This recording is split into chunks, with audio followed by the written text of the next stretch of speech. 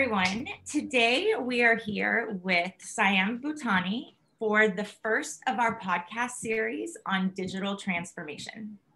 Sanyam, we're very pleased to have you here today. How about you tell us a little bit about yourself?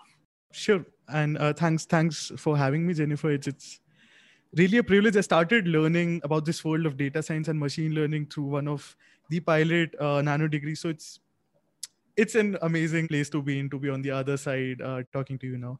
So about me, I currently work as a machine learning engineer / AI content creator at H2O.ai. And apart from that, I also have a second full-time job. I like to call it that.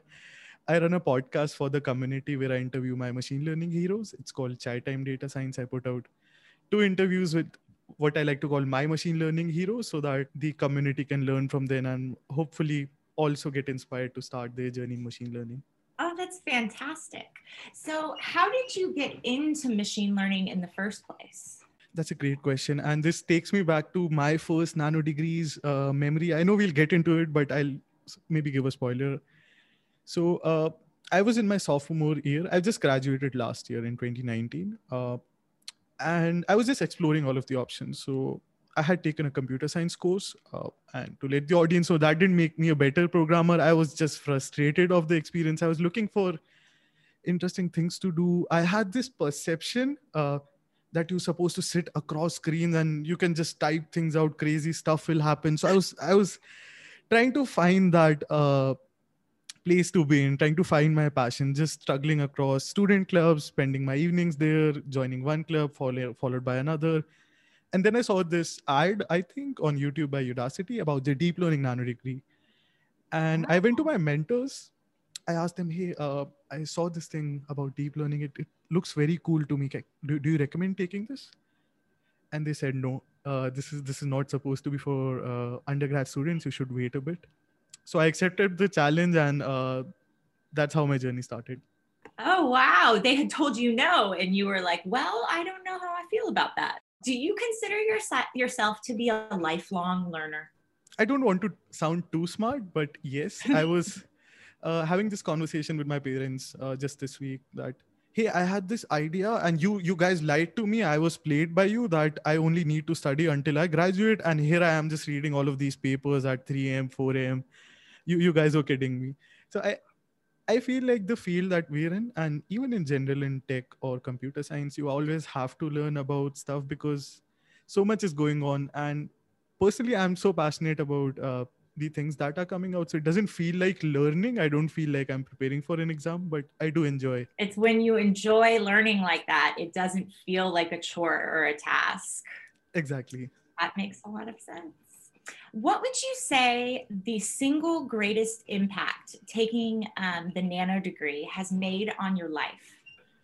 So like I mentioned, I had started my journey with nano degrees, and to be honest, it was just shuffling around with online courses. I was just playing around with all of these online courses. Through the nano degrees, and which had a very strict curriculum according to me. So I was this lazy undergrad who didn't know about responsibilities, who didn't know what deadlines meant.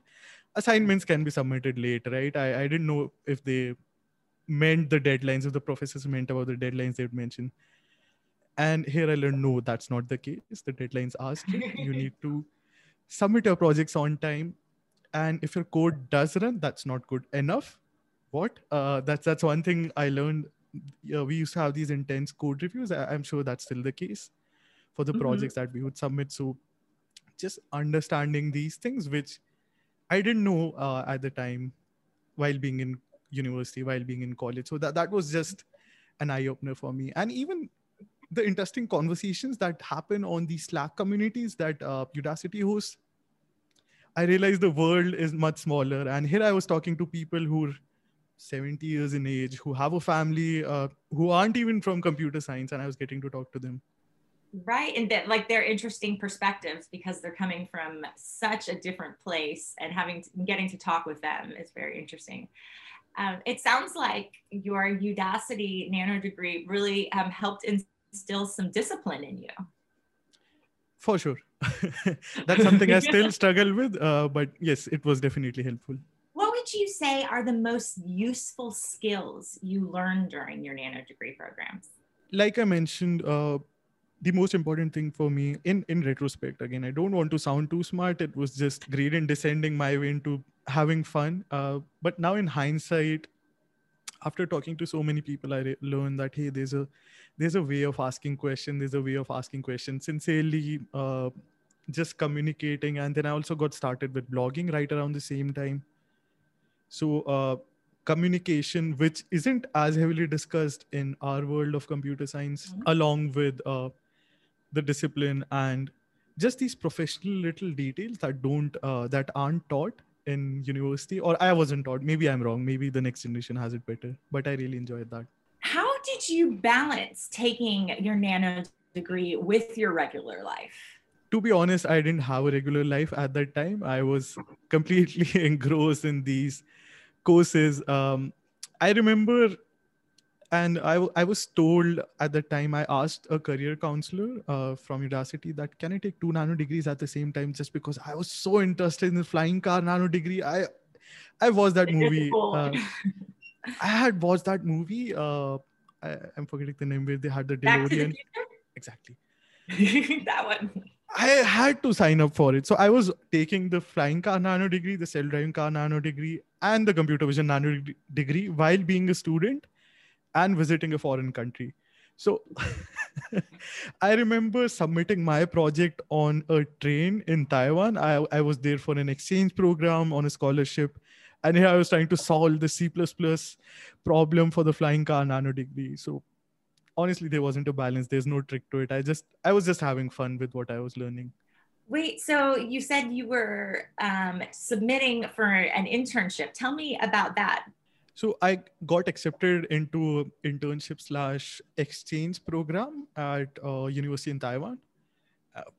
And again, it's not to say that this just happened to Udacity. There were a lot of different things going on. I approached my professors. They were kind enough to let me. And here I am traveling in a foreign country, still getting to learn on the go, and just enjoying the process. That's amazing. What would you say is your approach to learning? That's a great question. It's much more structured now. In hindsight, it wasn't, especially when I just started out. It wasn't. Now, to not mislead anyone, I would say I try to stick to a course or a project and try to apply whatever I learn through a course, through a book, in the best way possible, and do one project, not do a lot of them, but try to do it really nicely. So try to get the theory into application as soon as possible. Otherwise, I tend to forget whatever I had learned. I think we all do. It's applying the skills that we're learning in class is really, I think, key to what differentiates Udacity, because the project-based learning. Well, how do you plan to apply your new skills moving forward? I think I still have a lot to learn. I'm still learning a lot. I don't think I have learned enough to be good at this. So I hope to continue learning. I'm fascinated by machine learning, by deep learning. I want to grow in this field. So hopefully build some interesting projects in that direction, and continue gradient descending my way into this field. Do you want to tell me a little bit more about your blog? And I understand that you do some writing on the side as well for Medium and another publication as well, I believe. Yes. So I used to write for Medium. Now I switched to HackerNoon recently because they don't have a paywall structure.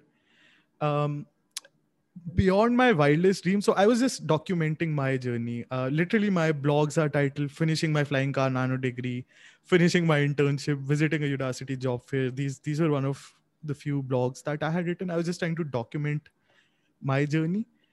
Beyond my wildest dreams, they crossed the 1 million reads mark. So that's more than I would have ever imagined.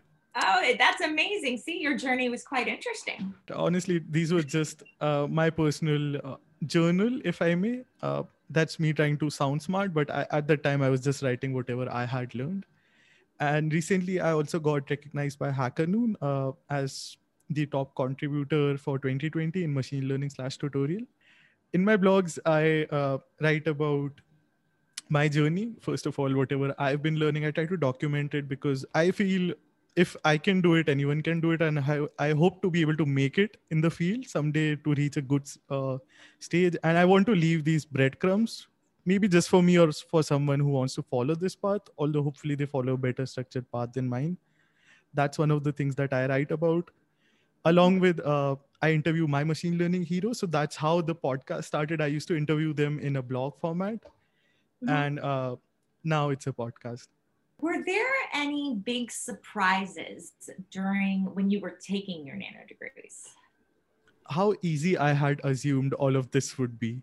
So you're told in college that, hey, this is what you need to do. You assume you should be able to complete all of these things. And I learned that it wasn't just me, it was also this complete classroom, if I may, this global classroom of all of us learners that were facing these challenges, learning to apply these things. And then I realized the world's a much smaller place than it is. So that to me was mind blowing, because usually, at least me, I was very constrained by my college campus, but I got this exposure to the global machine learning community. Do you have any plans to pick up or learn additional skills? How are you going to approach getting these new skills, and how will they be applied? Yes, I definitely want to learn a lot more. I think I have a lot more to learn. So I just continue exploring my options on the internet. That's how I learn. It's not very structured. I try to find things that resonate nicely with me. Every now and then, Udacity comes out with a nano degree that I find very interesting. I might take another one. I know the NLP one looks really interesting to me right now. But for now, I continue exploring online resources. I continue learning through the internet, as I had started earlier. And my final question, do you have any advice for new Udacity students? So take it with a grain of salt, because I don't think I was a good student. I don't think I'm a good graduate, if I may. One thing I would say is, I beg to differ. let's agree to disagree. I would say, just have fun. I trust the community a lot. I know there are a lot of mentors out there. I know there's a nice structure. And remember to have fun. It's not a course. It's not a university course.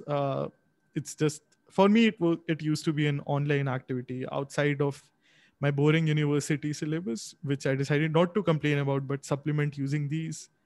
And make sure you have fun while learning about all of these things, and it'll do wonders eventually. Thank you. Thank you so much for joining us here today. It has been fantastic speaking with you and learning more about your journey. And we will catch up with you soon to find out what exciting things you have going on next. Absolutely. Thank you so much for having me. It was really great talking about my journey.